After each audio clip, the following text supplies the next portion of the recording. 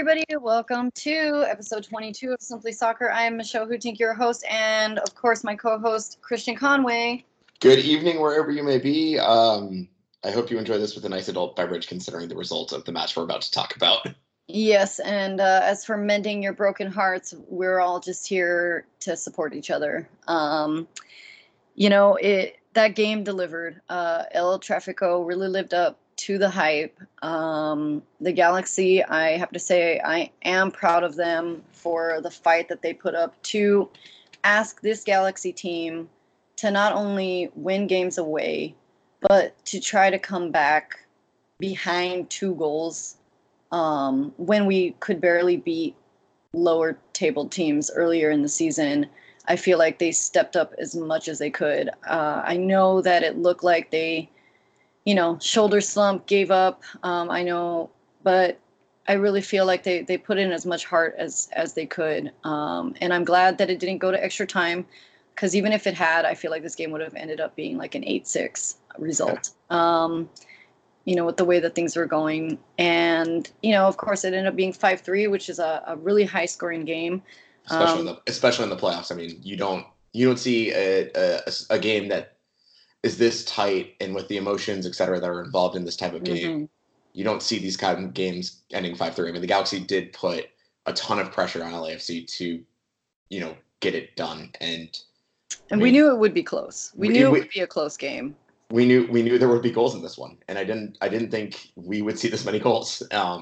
No, our predictions were completely wrong. It was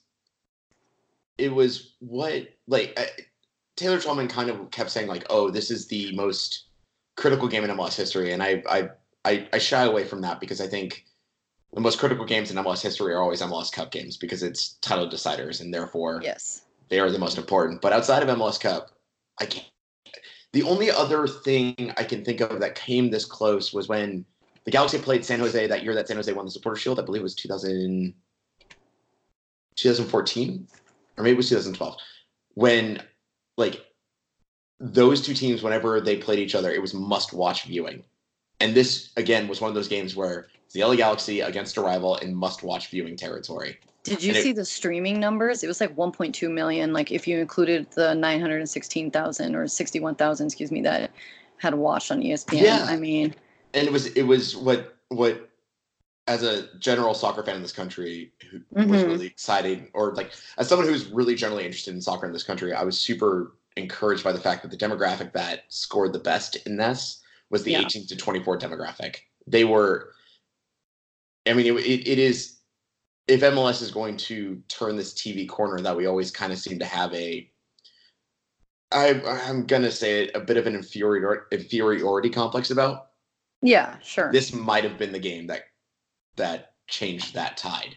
And this might have been the game that got a lot of TV personalities and a lot of TV interest in, because this is what MLS can be. Now, I mean, we have to talk about the way the product is presented, et cetera, et cetera. And I mean, if we talk about, like, for example, a lot of people compare it to what NBC is doing on the Premier League. But if ESPN could do something that's very similar to what NBC does with the Premier League, then, man, I mean, there's the future of this league is uncapped. Like, I mean, there's a lot to be proud about moving forward. Absolutely. And when you said that, LA Galaxy put pressure, they did, but my notes and first thing I was shouting at the screen was that we needed more pressure and more control of the ball. And, you look at the stats, and I know that you're a big stats guy, and even me looking at our possession, 58%, the shots were 16. This has been our season. It's been our season where we dominate the game, but we just don't put it away and we don't defend. Well, the other stat that sticks out in this game is 28 crosses versus 4 LAFC crosses. I mean, the Galaxy were stymied at times in terms of attacking ideas because of LAFC, the way that they played, which was they sat wingers and outside backs very deep in order to prevent the wingers of the LA Galaxy to get into positions where they could cross, or they could throw in good crosses. So the Galaxy were basically crossing to aimless figures. Yes. While dominating the game. I mean, I've always maintained possession is about the most meaningless stat in our sport, which is that possession is great, but I've always dreamed of a way of calculating this abstract kind of ideal of meaningful possession. Because, I mean, what Barcelona teams back in the day under Pep Guardiola used to run, 70, 80% possession. And most of it was pretty much meaningless because they were using possession as a defensive tactic. So everyone would say, oh, Barcelona is phenomenal. They ran the game because they had 80% possession, but they'd only score a goal. It was like, so like whenever I see a team that's like leading in possession, I wish there was a way we could distill that stat down to meaningful possession where they're in the attacking third or something like that, where we can actually talk about like what they were doing with that possession that was meaningful. And for a long stretch of this game, I felt like the Galaxy had possession, but they weren't doing anything meaningful with it. And like, you fire up 28 crosses against a resolute defense, like that's an indication that you don't have ideas going through the next line with this possession to like get through this defense that has been so, resolutely set up against you. The other thing I will say, and I will give Bob Bradley credit for this because he actually did something that I don't think any of us really expected, which was, look, a lot of the question around this game was, would Bob Bradley switch his tactics, considering his tactics had kind of failed him in previous Traficos, where he kind of got caught in the same patterns, and then the Galaxy could prepare for those patterns, and then therefore were ready for that. For example, if in the first two Clásicos of this season, they man-marked Atuesta out of the game. They had Fabio Alvarez just basically track him, hack him down whenever he got the ball, or just annoy the hell out of him for the entire day. And it really disrupted what LAFC could do. So a lot of us were kind of asking, like, okay, is that going to be the same principle? Or is Bob Bradley going to change his tactics? And Bob Bradley changed his tactics. He basically let his team sit a little bit deeper so that it pulled the Galaxy lines apart from one another. When what made the Galaxy so good in the first two games against LAFC was that they were very compact and therefore made it very difficult for LAFC to use their superior central midfield ability and pass through the Galaxy. But the Galaxy then, what happened in this game was, especially you saw it on the goal kicks, because on a lot of goal kicks, Tyler Miller never hit it upfield. Usually it was out to an outlet pass to either an outside back or a winger. And that was to pull the Galaxy press up higher so that the forward line would disjoint from the midfield. And the midfield wasn't really sure exactly where to go from there. Because if in the first two Clásicos, the midfield line and the forward line were a lot closer together. So I think the Galaxy realized a little too late what was going on in terms of that little tactical wrinkle. And I think it really killed them, because if you look at the goal that was, or the, I'm pulling up my notes real quick here. Sorry, apologies. If you look at the goal that's scored on the fourth LAFC goal, apologies, the midfield pressure isn't there because the midfield is so disjointed, because it's not sure, do I go up forward to help out the forward line on the defense, or do I stay back and try to clog the midfield again? And then Rossi and Wen and everyone just have enough time to pass through it that it becomes, like Swiss cheese almost at that point. Yeah, definitely. I mean, look, we knew that LAFC would punish us on counters and the holes in our defense. Yeah, I mean, the other thing about it is, I was a little bit surprised that GBS decided to go with the same lineup. Yeah, I was a little bit surprised, because I think you play Giancarlo Gonzalez and Dave Romney, and Dave Romney is a Swiss Army knife of a defender. You can put him in any role and he'll do a decent job at it. And I don't really have any criticism of Romney this evening, but I mean, LAFC just hammered Giancarlo Gonzalez all night long, and he didn't have an answer for it. And I almost feel like the smartest sub that GBS could have made in this game was that Felcher Giancarlo Gonzalez sub. And he should have done it. And it showed, because Rolf came right in and ended up scoring the third goal. But it wasn't just necessarily the fact that he scored the goal, but defensively they looked a little bit more assured on that side. I think they needed a player that was more used to playing the wing, and instead of a guy that's been a career center back. Well, and then who they were playing with too, because Polenta kept giving the ball away, and he just didn't have a good night either. Yeah, I think the Galaxy center backs this evening chose to have the worst nights of their careers in the Galaxy jersey. Why do you think the worst timing? Well, why do you think that Araujo was not subbed in? Because Well, Alvarez is an attacking sub. I mean, they had And I get it, but they had to keep attacking. I mean, there was no real option at that point. It's that you have to pull everyone off the bench that at least offers an attacking difference, and they, as we saw, they didn't really have a lot. I mean, you could have brought in Araujo and basically kind of played him as like a wing back that was just going to pin really high up. But the thing was, I mean, it was again, I come back to this Bob Bradley thing where they were like, we pulled the Galaxy a little bit, we pulled the lines a little bit more separate. I mean, there was a Araujo lot doesn't of fix that. space, a lot of grass with Exactly. they were passing.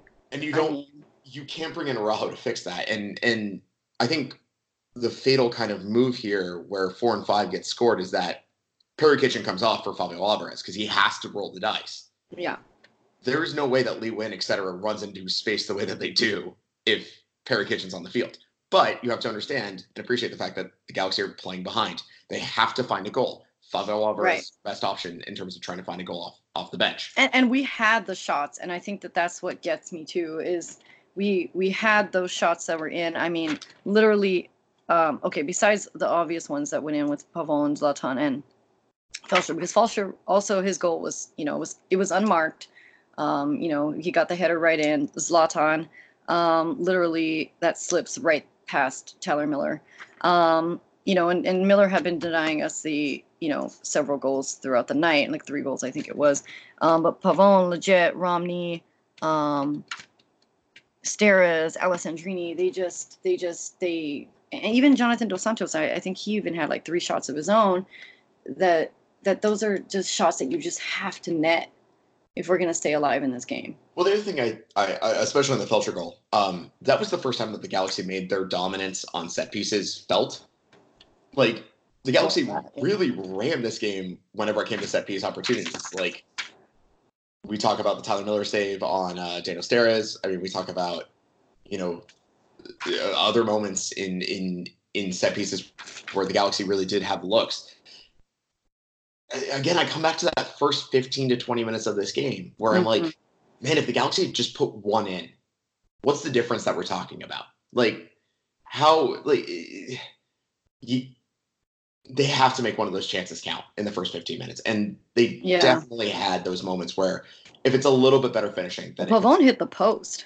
The Pavon post thing was a little bit fluky, but shout out to the post, by the way, because it denied Diomande as well. But again, I remember Landon Donovan tweeting about how you have to protect that back post. I mean, that's exactly what happens off of set pieces, and we were lucky that LAFC didn't get their first corner until the 61st minute. Yeah, because I mean, the Galaxy were good about preventing those moments because they also knew when Diomande came in, they really didn't have an answer for his physicality. If you look at a lot of LAFC's chances and the goals that they scored after Diomande came in, it was mainly Diomande wrecking havoc on the center of midfield, on the center backs, who just really didn't have an answer for his speed and his size. And exactly. And that's why you sub him on for Rodriguez. That kind of changed the game for LAFC is that Diomande came in. I mean, but I always knew that they were going to sub in Diomande. But my thing is, the thing that I mourn the most about this game is the first 15 minutes of this game, the Galaxy were dominant. I mean, they were in all-consuming force. In top form. And then in the 16th minute, there's a bad turnover, and Carlos Vela just absolutely hits into open space. Steres misses a challenge. Gonzalez gets turned by Vela, and Vela scores it. Mm-hmm. And all that pressure just goes. Like, I mean, all that energy, all that good kind of positive forward motion goes away. But see, I always thought that LAFC was gonna score first, and Vela was gonna Vela. Well, we all knew that LAFC was going to score, but I don't know if they were going to score first, considering a lot of the opportunities that the Galaxy got. I mean, the first 15 but they're at home, so I kind of just thought. Yeah, that's fair. But if you look at the first 15 minutes, the Galaxy were. I mean, absolutely. They can see 2 good chances to LAFC in the 10th and the 14th minute, but after that, I mean, outside of those 2 kind of excursions, the first 15 minutes are all LA Galaxy. And then again, they keep coming back. Lletget comes close in the 22nd. They were dominating set piece opportunities. The first 45 minutes was pretty much won by the LA Galaxy, in moments. I mean, they went into halftime down 2-1, but we can talk about that goal in the 40th minute that LAFC scored that was offside, but they were playing incredibly smart soccer in terms of, you know, containing what LAFC does well and Yeah, give credit where credit is due for sure. And playing very well. I mean, they were comfortably sitting in first place. I mean, that's who we were facing, Yeah. And Jonathan Dos Santos was absolutely brilliant in that first 45. Oh, God, yeah. He's our best player on the team next to Zlatan. I mean, what are you going to do? I think he's our most important player on our team. I think Zlatan is our best player, but I think Jonathan Dos Santos is the most important player. Because I think if you've looked at the games where Jonathan Dos Santos has been missing, this midfield doesn't know how to tick. And this midfield is critical to what the Galaxy want to do. He definitely tore it up. I mean, I have in my notes, like, just, tearing it up in the mid. Also, he also was taking several shots, and the balls that he got off of free kicks, like that one to Romney that was like a good header, and yeah, he's a gem on this team. I mean, we knew that, and we were so glad to see how far he's come, and we knew that this is who he could be. Yeah, I found it interesting as well, kind of looking at the player position maps from this game, that the highest posted midfielder for, like, in terms of field position, was Jonathan Dos Santos. So I think what they were trying to do with Jonathan Dos Santos was basically harry the center backs and the deepest line midfielders for LAFC into bad passing decisions, and Jonah would win those moments and then therefore flood the attack that way. Basically, the Galaxy try to play on winning moments of transition, which is normally what LAFC does against you. So they basically tried to turn the playbook, but I think A, they didn't really have the players for it, and B, I think the fact that Bob Bradley had his side sit a little bit deeper, had a little bit more time on the ball at time, or like in those moments of where someone was trying to win the ball in transition and had more players to pass to, then therefore pulled all these lines so separate to the point where they had enough time to work through it. Mm-hmm.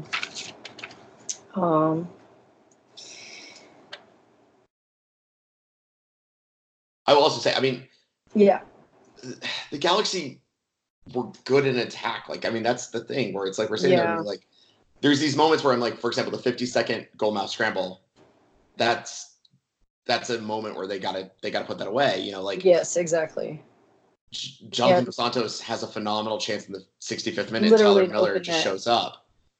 Like, Dream missed what I think was the best chance of the match that and let the ball bounce. Like, yeah. So I think Adrini that's played 10 matches doesn't do that. I think Adrini that's only played 30 minutes does that. It's things where it's at the end of the day with these kind of rivalry games where, like, tactically we can keep trying to break it down, but at the end of the day, just sometimes your talent shows up and your opponent's talent doesn't. And I mean, Ibra was relatively quiet again this game. Mm-hmm. The first 35 minutes for sure. Alessandrini was good, but again, there was moments where kind of Alessandrini was pretty quiet. I mean, Jonathan was phenomenal. Pavone was phenomenal as well. Yeah, also. But if you look at the rest of the team, I'm just sitting there being like, I can't really point to individual moments between, like, Lletget, Kitchen. Well, Lletget did get a really good shot. Yeah, he had one good chance, Yeah, I know. But here's the thing. Considering what we asked of him, is considering how he played last game against Minnesota. Here's the thing about playoffs. One good chance you have to convert. And that's what they did in Minnesota, and that's not what they did this evening. Yeah. I think also, I mean, we can talk about Gonzalez's performance because he got killed twice by Diego Rossi in the span of 5 minutes. And I know, and that's when people were like, well, we should have started Felcher. Well, probably. I agree. I like that he was a spark. But the other thing about it is LAFC was able to draw Giancarlo Gonzalez to about the halfway line on the field. And if you look at Giancarlo Gonzalez against Minnesota, he's way deeper than that in the defensive third. So I think they may have baited him into thinking he had more space than he actually had, and then just basically sent Diego Rossi against him every single time to destroy him into the space that he had conceded. Yeah. Sorry.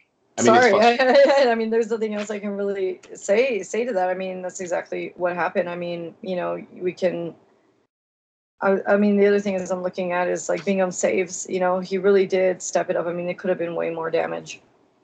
I mean, David Bingham was. I wish David Bingham had been up for Golden Glove this year because I he really know. did deserve it. I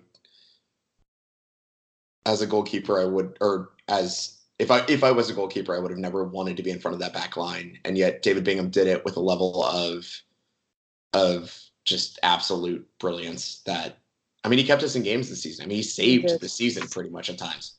Mm-hmm. Well, and this game too kept us alive. I really thought even for us to come back like that, we had been in worse spots. You know, after that first half when we were 2-1, for sure we had been in worse spots than that. And then when Felcher, you know, scored that goal, and we still had 25 minutes to play. I wasn't saying that this was game over at all.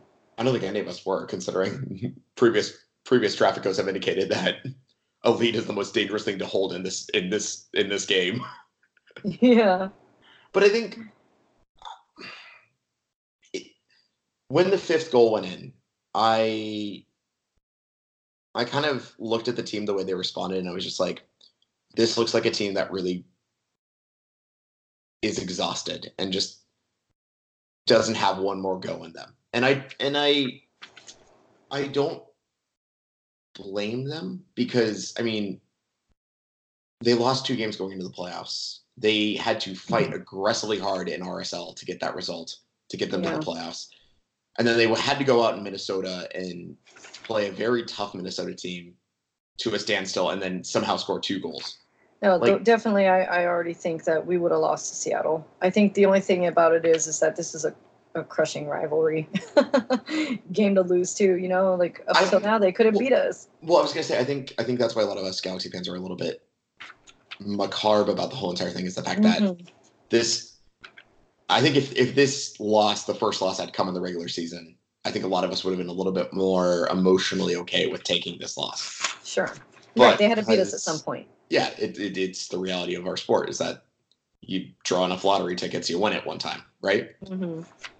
But I think it's the fact that it happened in the playoffs that hurts most. I will say, I think the way that LAFC treated this game as their own MLS Cup is a little bit concerning for them. Yeah. Well, and even how they started with the Supporter Shield. I mean, yeah, and I agree with you that I wouldn't want to face Seattle right now. I think I think Seattle would have been a brutal test for this Galaxy team that I don't think they would have had in them. Well, and for us to go to CenturyLink and to have done that too, that's. I mean, look at our record there just this season. This is MLS. Road teams don't do well in MLS. Like, that's the reality. But look, we did. I mean, like I said, I can't emphasize enough how my love grew for my team after this game, and we have a love for this club, and you know the supporters that we have that raved the bank, and you know, I'm just super proud of LA Galaxy for and Schelotto. Like, he had his first season with us, and he gets us out of what was a 2-year drought for getting to the playoffs. I also think we're on the right track now, I feel. With Schelotto, I am impressed by the tactical work he's put in, considering this is not his team. A lot of these players, having seen Schelotto in Argentina, having known his Boca teams, a lot of the players that he's being surrounded by right now are not his type of players. And for him to kind of basically put a lot of duct tape on the RV and get it into the playoffs is an impressive feat in all of itself. I think I don't want to start the postmortem too early because I do want to kind of harp on one or two things on this LAFC game. But I think my one complaint with GVS, and it stems from this game, is that GVS is a bit too dogmatic for my tastes. In the fact that Bob Bradley presented him this tactical wrinkle, like something that in terms of pulling the Galaxy lines apart and then hitting through it.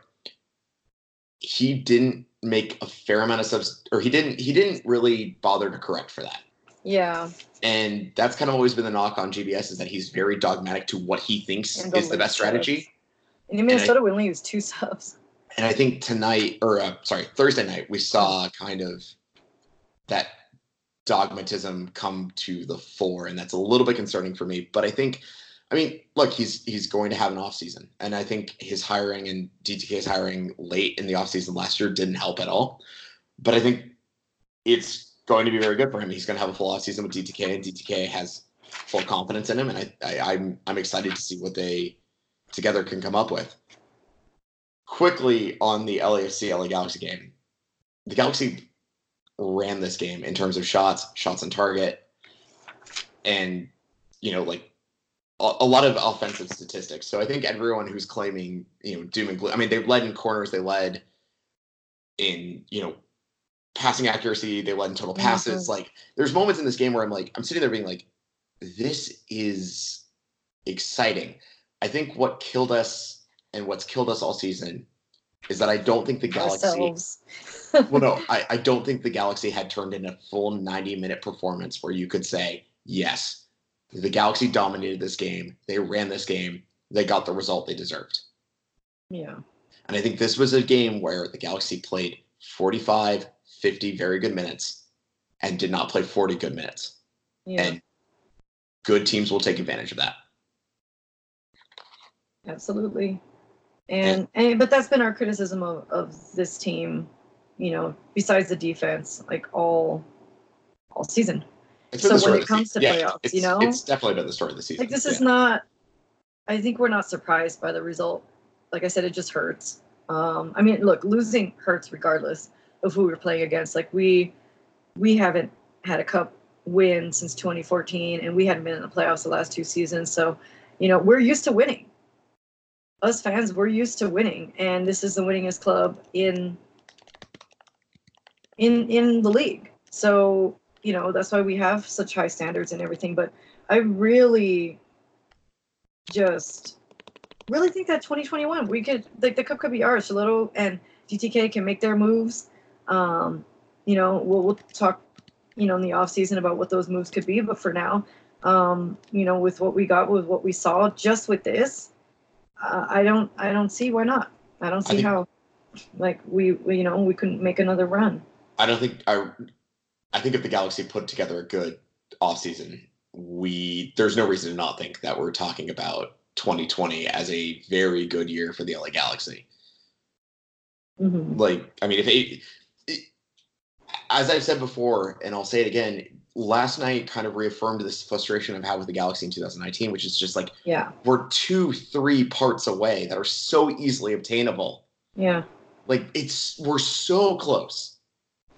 And it's that extra 5% that if they can just get there, then the Galaxy are going to be one of the best teams in MLS, as far as I'm concerned. Absolutely. They'll have they have the bench depth, they have the starting 11 depth. Mm-hmm. The academy is finally starting to kind of produce results that they needed. God, it's close. Yeah, I mean, we just have to swallow this and kind of just move on, Yeah. And I consider this a successful season. I think any LA Galaxy fan who doesn't consider this a successful season is off their rocker. I mean, simply because, and I know there's a lot of Galaxy fans who, unless we win MLS Cup, it's not a successful season. Right. And anybody, look, and the other way, like, everybody's going to argue that, right? Like, they're all going to say that, like, nobody should be able to talk, even LAFC, if they can't lift that trophy over their heads, Well, that's a different conversation for LAFC, considering the fact that they are statistically the greatest team in MLS history right now. Right. But I think a lot of people would consider that moot if they don't win MLS Cup. That's a very different conversation. Absolutely. But I think, and we'll wait for that. But I mean, I think, look, the Galaxy just have to go out and get 2 new wing backs, a center back, and another striker. That's all they really have to do. It's very easily doable in an offseason where DTK and Charlotte have the full offseason, starting tomorrow, pretty much. Yeah, and I want to go back to this match. Like, is it fair to say that it was an even match? Because that's what I think.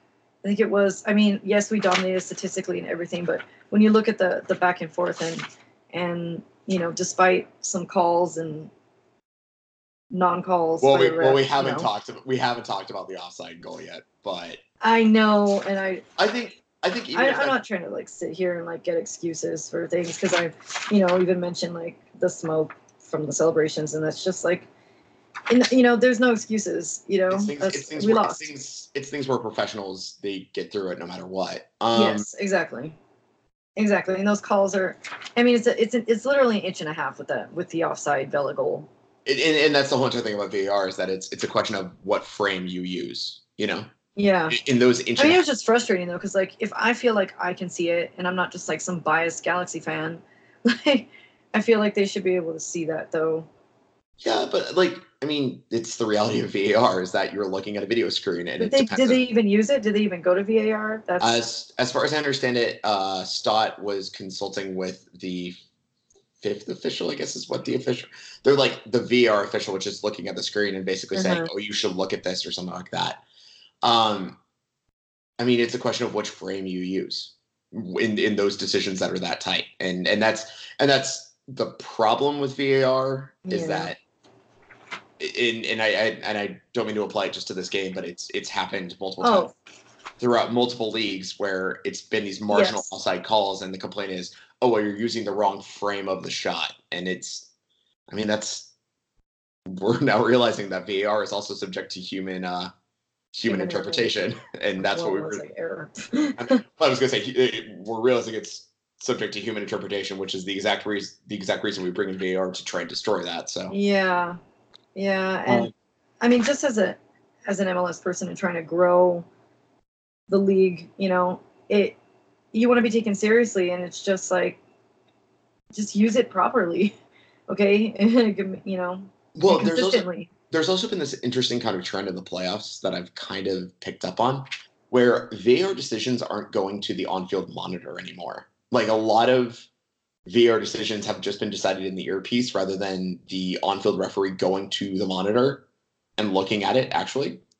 And I think maybe that was a directive from MLS basically saying like, oh, we don't want to delay, or I don't know if it's necessarily a delay of the game, but also like they want to, I guess, give more power to the VAR officials rather than the on-field ref when it comes to VAR decisions. I'm not exactly sure the plan, but I've just kind of noticed it over a few games where there have been VAR decisions that I thought were pretty tight that normally in the regular season, the center referee would go to the whatever monitor, wherever it's located on the field, and they haven't done it this season. So or this postseason, excuse me. So I'm not exactly sure if it was necessarily a directive from the league or from pro. So it's something that strikes me, I think, kind of interestingly. Yeah, and I mean, dare we say that maybe they'll get the hang of this thing next season or like the seasons to come. It's been like 2 years with pro, and I can't think of a league. I can't think of a league that's actually nailed it with pro. So right. Oh, sorry. Oh God, my bad. It's been 2 seasons with VAR, and I can't think of a league that's nailed it with VAR. I meant VAR too. I knew what you meant. Also, it's been 2 years with pro and MLS, and I can't think of a MLS league that's nailed it with pro. So yeah. I mean, yeah. It just felt like Galaxy against the world. We're the villains. People love to hate us, and it just felt like the league was against us. And but that's what makes these rivalry games fun, and that's what made it that much more. Put that much more effort and energy into cheering the hell out of this team. And back to your question about was it a fair result? I think it was. I honestly do. I think the Galaxy, absolutely, yeah. I think the Galaxy were second best on the night. I mean, after a really rough 15 minutes for LAFC, they were. I mean, we saw what the rest of the league saw, which is a phenomenally gifted attacking team. Yeah. And I think, I mean, it's going to be interesting to watch them because they played a team in the Galaxy that was interested in matching them 1-for-1 in terms. Basically, I think the Galaxy looked at this game and said, "We have the attacking core that you guys have, and we'll just bet on our defense getting it right on the evening." And the defense did not get it right on the evening.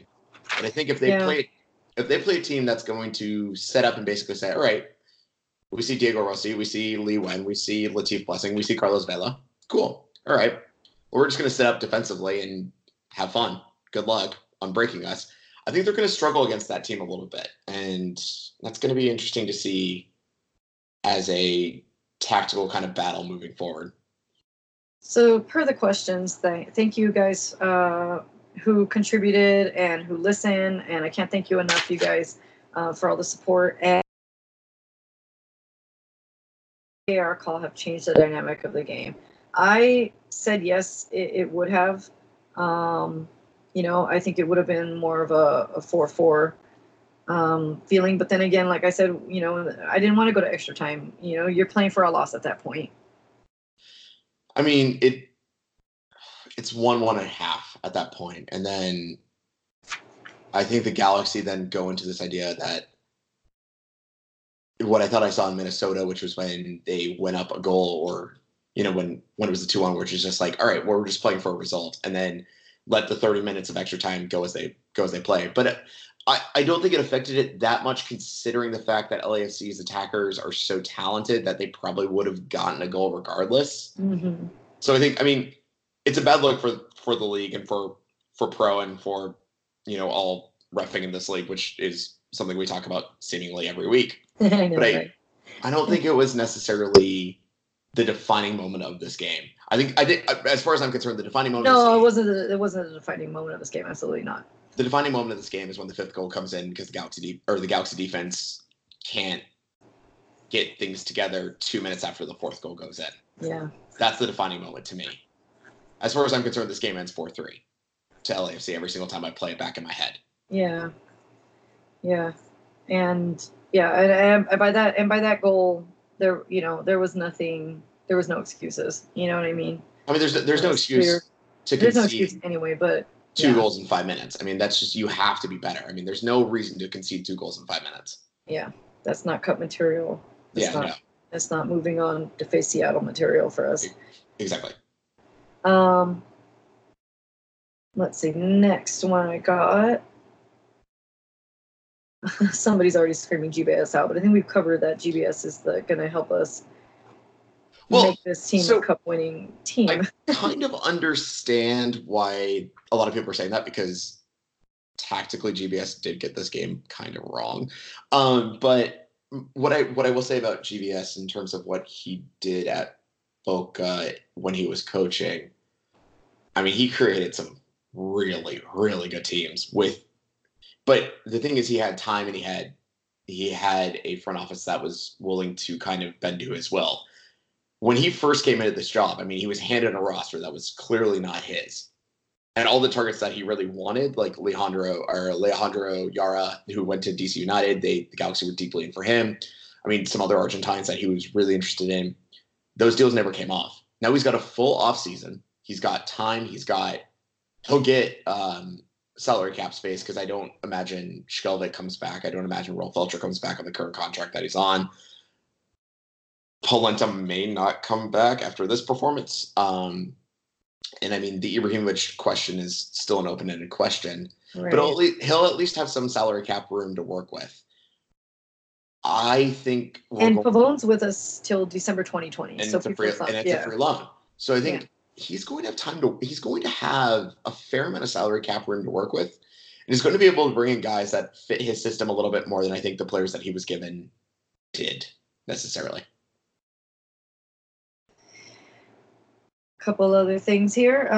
So I just had saved some bookmark tweets that I thought were worth discussing. Zach Goldman says, I'm an LA Galaxy fan for whom tonight means a lot. That was Thursday night. But I really find the most anticipated match in MLS history stuff a little bit much. It's a rivalry, but it's also 5 games old. It's in the playoffs, but it's also the quarterfinals. MLS's history is bigger than that hype. To that point, I think the most hype match in MLS history, as we talked about earlier, I've always said the most important matches in MLS history are always MLS Cups, never anything more. Yeah. But also I understand why it got hyped up so heavy, because most of the people that were hyping it up were people that consistently work with MLS very deeply. They have to sell a product. They have to sell a product to TV audiences. So why not? So why not brand this at that level? Like, I mean, you've got to sell eyes. Like, you've got to sell a product to eyes, and they did. And it's so I don't think a lot of people who were saying like the most hyped MLS match in all history, I don't think a lot of them believed that. I think it was just more the fact that they were like, look, we're selling our league. And honestly, the best game to watch in this league has been LAFC versus the LA Galaxy. add the playoff drama to it. Yeah, we can sell this pretty easily. And so, I don't blame guys like Taylor Twellman and John Champion and whoever just kind of selling it up and just being like, oh, it's the most important match in MLS history. They have to in order to sell a TV product. Like, I'm okay with that. Mm-hmm. Was it the most anticipated match in MLS history? It was probably up there, and did it live up to that anticipation? Oh, it definitely did. Oh, it definitely did. But I don't think, like, I understand the cynicism of just basically saying like, oh, oh, this is way too much, whatever. But also, I think if you look at it from like a larger non-Galaxy MLS lens perspective, I understand a lot of the branding, the talking, the hyping up of this match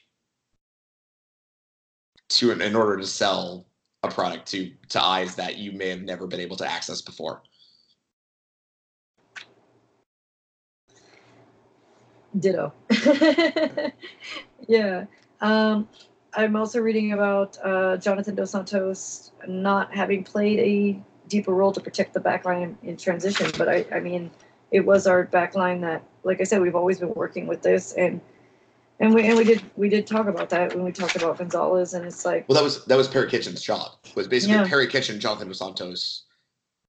Perry Kitchen became Jonathan Dos Santos theoretically in terms of protecting the back line, and Jonathan Dos Santos basically became Fabio Alvarez in previous games against LAFC, where he aggressively man-marked up the field to prevent them from having passing opportunities from the deepest lying midfielder. However, LAFC's tactical wrinkle where they basically pulled Jonathan so far disconnected from the midfield line that they had enough room to kind of work through in the center of midfield. I really thought Kitchen was going to get sent off because of the yellow. He got a yellow card early. I texted you in like the 15th minute. I was like, Perry Kitchen's gone tonight. But yeah, I'm just proud of our guys, and this is what you're going to get when it's single elimination playoffs. Yeah, and we're playing in their territory. And I understand why MLS moved to the single elimination after last year, because they wanted to up the drama, and they got what they wanted. But it's very World Cup feel. Yeah, exactly, and that's awesome about soccer. But when your team's involved in it, it always just, if you're on the wrong end of it, it completely sucks. Absolutely. I quickly want to hear from you, like, if there's any kind of awesome, like, I know we're going to do postmortems in the next 3 weeks, but if you kind of want to offer an overarching kind of postmortem to the season, I'd love to hear it from you. Well, like a eulogy for the season? I mean, not. I said postmortem. Those are a little bit less deep than a eulogy, but. Okay, I just want to make sure this. Well. Do you have tissues nearby? Yeah. I know. Look, rewatching the Thank You Fans video, how do you not well up with pride and tears, and just overall looking back on the season, and we had the shadow of 2 poor seasons, not making it to playoffs, seeing Kamara come and go and Zlatan come in, and you put all, not just high hopes, but, you see essentially a one-man show, and we know Zlatan as the person, and we know Zlatan as his character, and, to put all the weight on his shoulders, but then to see Jonathan Dos Santos step up. Lletget was in a slump, and he came back and got us a goal in Minnesota too. And then you have Pavon come in, and God, he can just get crosses that all of us were just hoping for. And when Alessandrini just couldn't keep playing for us, and knowing that now that they mishandled his injury, and they ended up going to surgery, and here we were, and to be able to get somebody like Pavon to come in and make those cut-ins and play with like a passion and a heart that we'd all been wanting, because that's what we were kind of worried about, that after a loss, I can't remember which loss it was, but the team was standing around kind of laughing and smiling after a loss, and you were just kind of like, what in the hell am I watching, and who's this club? And but then to see Jonathan Dos Santos kissing the crest, and Pavon saying like, we're going to get this next year. It's just, this was the passion from the team that we've been calling for. I know Bingham's had his share of criticisms, but man, and I know that he's our last line of defense, and we knew that our defense was our weakness, but you have Bingham come in and just really make these saves for us, just incredible saves. And it's just really a shame to go out like this and against LAFC. But again, holding our heads high, and to say, with a new named park, Dignity Health Sports Park, and to say that we can walk with dignity, move on to the next one. Like, this is just, it shows you what we've got. It shows you our potential, and we're coming back. We're on the right track now. That was incredibly well said. I liked that tie-in with the Dignity Health Sports Park and holding our heads with dignity. That was awesome. Thank you. But I just really shout out to all of the supporters, all of the fans who traveled, and just everybody's been phenomenal this season. I mean, the Galaxy family and the Twitter family, I met so many people last season, and when you think it couldn't get better, I mean, my God, the amount of people that I met and the support, and especially you and Jamie particularly. I mean, Jamie got the stickers. Christian, you're my co-host. Like, I am super proud and super excited, and I can't wait to share more projects with everybody and fellow podcasters who are listening. We want to hear from you. I'm trying to schedule some of you guys on, and we're working it. This is only the beginning. Yeah, it feels like a very different era of the LA Galaxy, and that's, to me, what I'm the most positive about. I think. I mean, as someone who traveled aggressively this year, yeah, right. I remember I faced a tornado, okay, in Kansas City. Like, are you for this team? You've suffered the most, I guess, for us. Oh my God. No, but as someone who that humidity in Houston was I really thought Alex from First of 5 was going to die of heat stroke. I thought it was about to pass out at some point. I know. There wasn't enough water in our level. Like, they ran out. But as someone who has seen away support, for example, go from like 10 people to now 300 people, like, we're selling our away allocations. Yeah, LA Galaxy, like, breaking records. We broke the record for most travelers. It is highly heartening for me to see everyone getting involved, and just it warms my heart. I'm generally, and we're loyal fans, win or lose. Exactly, and I think if you're a Galaxy fan who's kind of had their head down and about this game and has felt kind of sad and heard about this game, about being a season ticket holder. Until they pay me a commission, I'm not selling season tickets. Well, yeah. Well, that's different. You're like, But I used to commute from Palmdale. I get you. as I was saying, if your head's down about this loss, and if you're kind of feeling a little bit lost, just think about everything that we've accomplished this year. We're back in the playoffs for the first time in 2 years. If you look at it, we traveled the most that MLS has ever seen in terms of tickets bought. There's amazing individually produced fan content about this team. Like, I can't think enough of how positive I'm about what's going to happen over the next few seasons. There's like, I mean, we got Pavone for a year. I mean, Ibrahimovic may return next year, but like, we have salary cap room. Like, we've got a phenomenal head coach. We've got a phenomenal technical director. Like, and real quick, I wanted to mention Efrain Alvarez. We saw like the 16-year-old. Yeah. Just, oh my God, come up, and start. I'm tripping over my words because I'm just like, Leagues Cup. I am so grateful to every single new Galaxy fan I met this year, and I met so many it was so awesome. Like, I remember years where I would meet maybe 2 new Galaxy fans, and I met hundreds this year. Like, I'm tripping over words also because, like, I mean, away days, it was like, it was packed out. Like, and that U.S. Open Cup where Jamie sold all those tickets. Exactly. So many people there. That doesn't happen in a vacuum. Like, not even sold. She moved the tickets, Yeah, that doesn't happen in a vacuum. That happens in this incredible community that we've built. And we've kind of got our own marketplace. Can I just say, like, Like we've got stickers and threads and food. It's Yeah, just exactly. it's amazing. It's amazing. Like I texted a friend, Lemonade. Shout out to Eleazar House. I texted a friend today, and I was just like, I think the thing that struck me most about the season was that this community, this amazing, diverse, beautiful, phenomenal, just kick-ass community, it came to the fore this year. And I think everyone started to really engage in this community and really Yeah. started to be like, we're building this. And this is just the basement level of what can possibly happen. And it makes me so excited and so just makes me so happy to be around. And for all of you who have listened to Simply Soccer, I obviously and supported us and added me with your stickers. I mean, thank you. I owe you a absolute debt of gratitude for everything. But to every one of you that has lended your ears to us, thank you so much. And I truly mean it. You keep us going for real through all the noise, through everything. This is clearly not the end, but we're it's not the end of the season.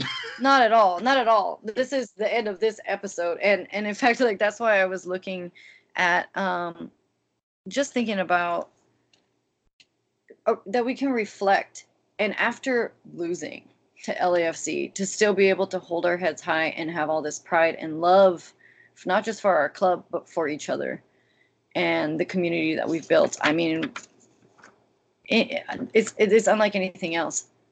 I think it's fine. Like the community is finally coming. It's the community finally coming to the forefront. Groups, you know what I mean? Phenomenal. Yeah. Yeah. I've been in Lars. I've been in Galaxians. I've been in ACB this season. I mean, just open arms, you know? Yeah, and to anyone that's on the fence about getting involved, there were people that want to hear you and people that want to make whatever you think is awesome a reality. So and I want to hear your comments on Twitter. I mean, Twitter's a very interactive place. I'm trying to promote more on Instagram for sure. And I want to hear from the fans. I mean, and that's why I started the YouTube channel. And, not to take away from First to Five, because they do post-match reactions and get at fans like nobody else can. But, I wanted to piggyback off of that just because it's like, I want to hear how you became a G.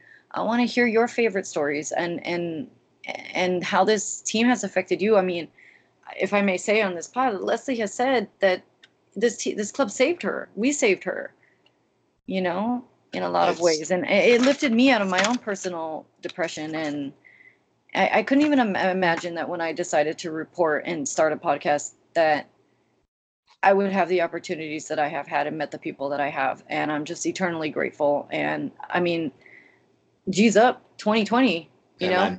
Man. I'm excited for next season. I'm excited for the off season too.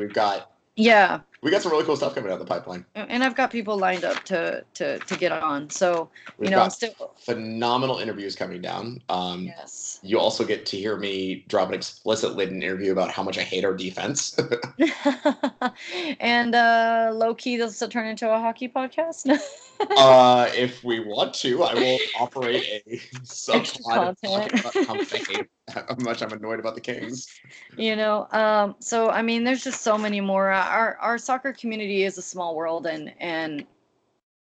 but it is going to be great to be able to hear from so many of our counterparts and fellow fans. And it's just, like I said, there's just so much coming at you. As just a real quick touch, somebody asked what we're doing. We kind of cover what we're doing for the off season, and not to get too much into what we're doing in our personal lives. I am actually working 2 jobs. I am an English as a second language instructor, teaching 12 hours, with some breaks in between, Monday through Thursday. So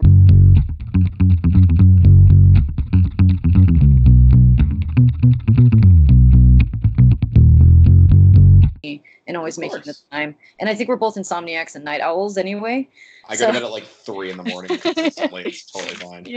So it's more just, just trying to schedule in, just name the date and place. I definitely want to be doing live recordings and YouTubing, and we got this, you guys. And yeah, and I mean, for the pod at least, we'll be doing a 3-week breakdown, going position by position, defender, midfielder, midfielders and forwards. More Conway rants, yay! And I'll try to play devil's advocate to entertain you guys. Oh God. Hey, I do it for my students, you know. That's fair. So we'll be going position by position, defenders, midfielders, forwards, over the next 3 weeks or so. Just breaking down everything for the off season, and I think we'll have a final kind of just postmortem. Where do we go from here? Yeah. Preview who might be leaving, who might be staying. Tuna. There might be a holiday special. Oh yeah. If you have any ideas for the holiday special, we are more than open to them. You're gonna take me to the snow, so we're definitely gonna be spending a weekend together. Michelle has never seen snow before. Not real snow. Yeah, so, look, I'm LA, born and raised, you guys. Okay, 818. You know? we're gonna go. Well, actually, probably our holiday special will be recorded from the mountains. Yeah, that would be dope. But yeah. We've got a lot of cool stuff. I know. And then I can travel to places that have snow. Yes. And travel to the stadiums and you're lucky that Minnesota was colder actually. I know we got real lucky in Minnesota. It was actually pretty warm. Yeah. We've got some cool interviews lined up. We've got some cool stuff. Working on a little more merchandise. Working on more merch. Yeah. And just anyway, I know Michelle was expressing her gratitude, but I expressed my gratitude to all of you who have listened to us and truly appreciate us. We've got some really cool off-season content coming, and then before you know it, it'll be enough sleeps, and then it'll be preseason, and we'll just 5 months is going to go fast. With the holidays, it's going to go so fast. Yeah. And then because the preseason essentially will be here in February. Exactly. So we'll have a lot to talk about, and I'm so fucking excited. Jersey launch party. I am so excited. So. Yeah. So with that said, you guys stay tuned, and thank you so much as always. Later. Love you guys.